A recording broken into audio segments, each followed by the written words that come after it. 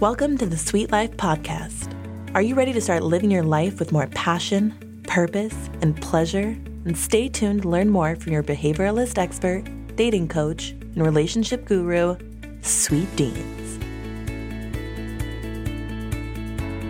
Hey, sweet family. I'm so excited to announce that my podcast is in partnership with Let's Get Checked. They provide professional health testing that you can do from the comfort of your own home. I ordered a full STD panel and female hormone test, and I received my test in a super discreet package the very next day.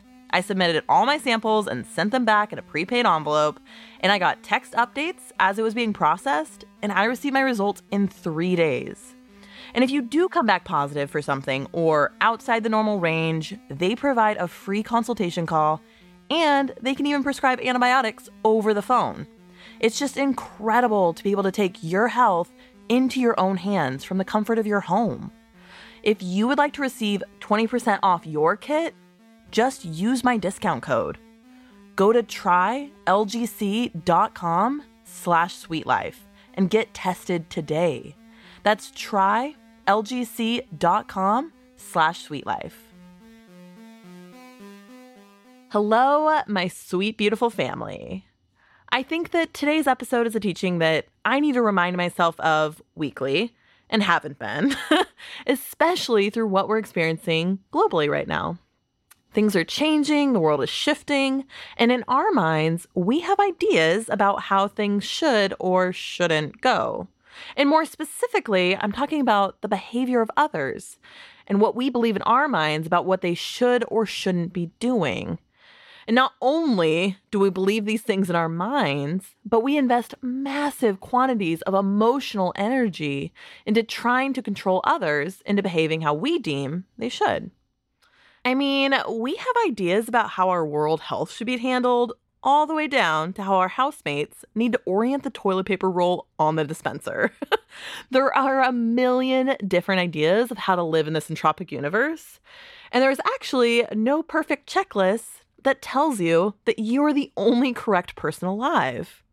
My great-grandma Margie used to tell this joke, which has now become a staple in our household. After hearing a particularly wild piece of news about the world, she would turn and look at me and say, "Honey, you know, I think everyone is going crazy these days, except for me and you." And then she would pause. And I knew what was coming next, and so I would usually begin to smile and wait. And she would give me a knowing look and say, "And lately, Dina, I've been wondering about you." And I would always laugh because it's true. We think that everyone else is crazy and that our thoughts are the only thoughts that are sane. People that drive faster than us are maniacs, and people that drive slower than us are morons. And if the political leaders just did the things that I wanted, the world would be a better place. I think that we spend so much time emotionally resisting the way that things are and invest our energy into wanting them to be different that it makes us feel anxious. We feel so anxious when people don't respond to our texts in the time frame in which we would like them to, or when they don't resolve conflicts with their friends in the way that we believe that they should. We're so willing to jump in and invest emotions into each thing that comes up into our life, and then we feel overwhelmed when people don't listen to our advice. We think that we always know best and that we should have autonomy and everyone else should just listen to what we say. And it sounds so crazy when you say it out loud like that, but privately, in our own minds, that's how we feel. We actually might have a really good, logical, ordered list of ideas as to why the world should listen to us and our thoughts and do things exactly the way that we do them. But as we project that onto everyone around us, we're actually causing a lot of anxiety for ourselves because everyone thinks differently and they're just going to do whatever they feel is right for them. This might go against our beliefs, and then we'll be super resistant to that. Why can't everyone just agree to think like I do, right? It would be so much easier if we were all on the same page about everything. But how realistic is that? I mean, I think about my best friend. We have a ton in common. We talk every day, but there are still certain things that we disagree on. So logically, there's no way that someone else who I have way less in common with would ever just agree to everything the way that I do. I mean, that's why there's debates and political parties and different strategies to completing tasks, because everyone thinks differently and has a different idea of what the right and wrong way to do things is. It would be insane to think that everyone should just agree and do things the exact same way. But here we are, trying to convince others that their behavior should be modified because we believe that we know better than them. Wherever we developed our specific code of how everyone else in the world should behave is completely different based on our unique set of life circumstances. So whether it's our upbringing or from scientific proof or our religion, we have a bundle of beliefs in our brain that determines our specific code of ethics and behavior. But in reality, we have a pretty limited scope. I mean, how much do we really know as individuals? We can't possibly study all the books, learn all the science, dive into all the world and cultural views, and come up with an actual perfect checklist notarized by the universe that says, yes, all your thoughts, choices, and behaviors are the right ones, and you have won the game of life. And it wouldn't be beneficial for you to have this notarized checklist anyways, because the more you try to convince everyone around you that you knew best and that you were right, the crazier and more out of control you would feel if and when they didn't comply. And I know this is an extreme example, but that's essentially what we're doing with each other anyways. We think that we have all the right answers for everything, and that everyone else is crazy. I mean, just ask my grandma Margie, she'll tell you. Take this quarantine, for example. We think that we, as individuals, have figured out the right balance of safety and risk during the quarantine, and that everyone else should do it exactly like we do. And when people don't, we feel anxious. We might even tell ourselves that we have a perfectly good reason to feel that way. There are guidelines and protocols put in place that everyone needs to follow in order to be in compliance. And yet, sometimes, even you bend on a certain rule. And then you turn around and judge other people for how they're handling things and condemn them for their behavior. When in reality, if you decided that how other people behaved was outside of your control, you could just relax into the way that things are. I mean, there's already so much stress with the nature of this pandemic, and you're only adding to that stress by trying to modify other people's behavior to match your own. I think about this idea of attempting to control everyone's behavior, almost like hitting your head against a wall, over and over again, and expecting it to change the people around you. And it doesn't change them. It just hurts you. It brings about anxiety, fear, worry, pain, all of which you continue to feel and choose to feel over and over again. And at some point, it might behoove you to recognize that this strategy is no longer working. And if you want to stop feeling the pain of hitting your head against the wall, stop believing that you can control everyone else around you. Stop trying to modify other people's behaviors so that you can feel better. It's never truly going to satisfy you. It might make you feel better for a moment if someone listens to one thing that you say, but more often than not, you're going to feel frustrated about all the other people who don't listen. Yes, it would be nice if everyone just behaved how we wanted. It would be so easy to love them too, because no one would ever disagree. No one would do anything to make you feel uncomfortable. But like a zombie army, it would be so boring if everyone behaved the same.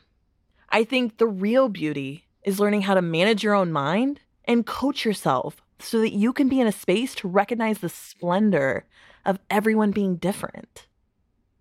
I think about this lesson specifically when talking with my stepmom. She has a lot of really strong beliefs about how she believes that I should live my life. And surprise, surprise, I've always marched to the beat of my own drum. And this makes her feel worried for my future, stressed about what people will think of me, and fearful that I will end up making bad choices. She was so emotionally invested in how I live my life that instead of being kind and loving towards me, she oftentimes is upset with me or stressed and desperately just wants me to be different. And this is incredibly difficult for a couple reasons.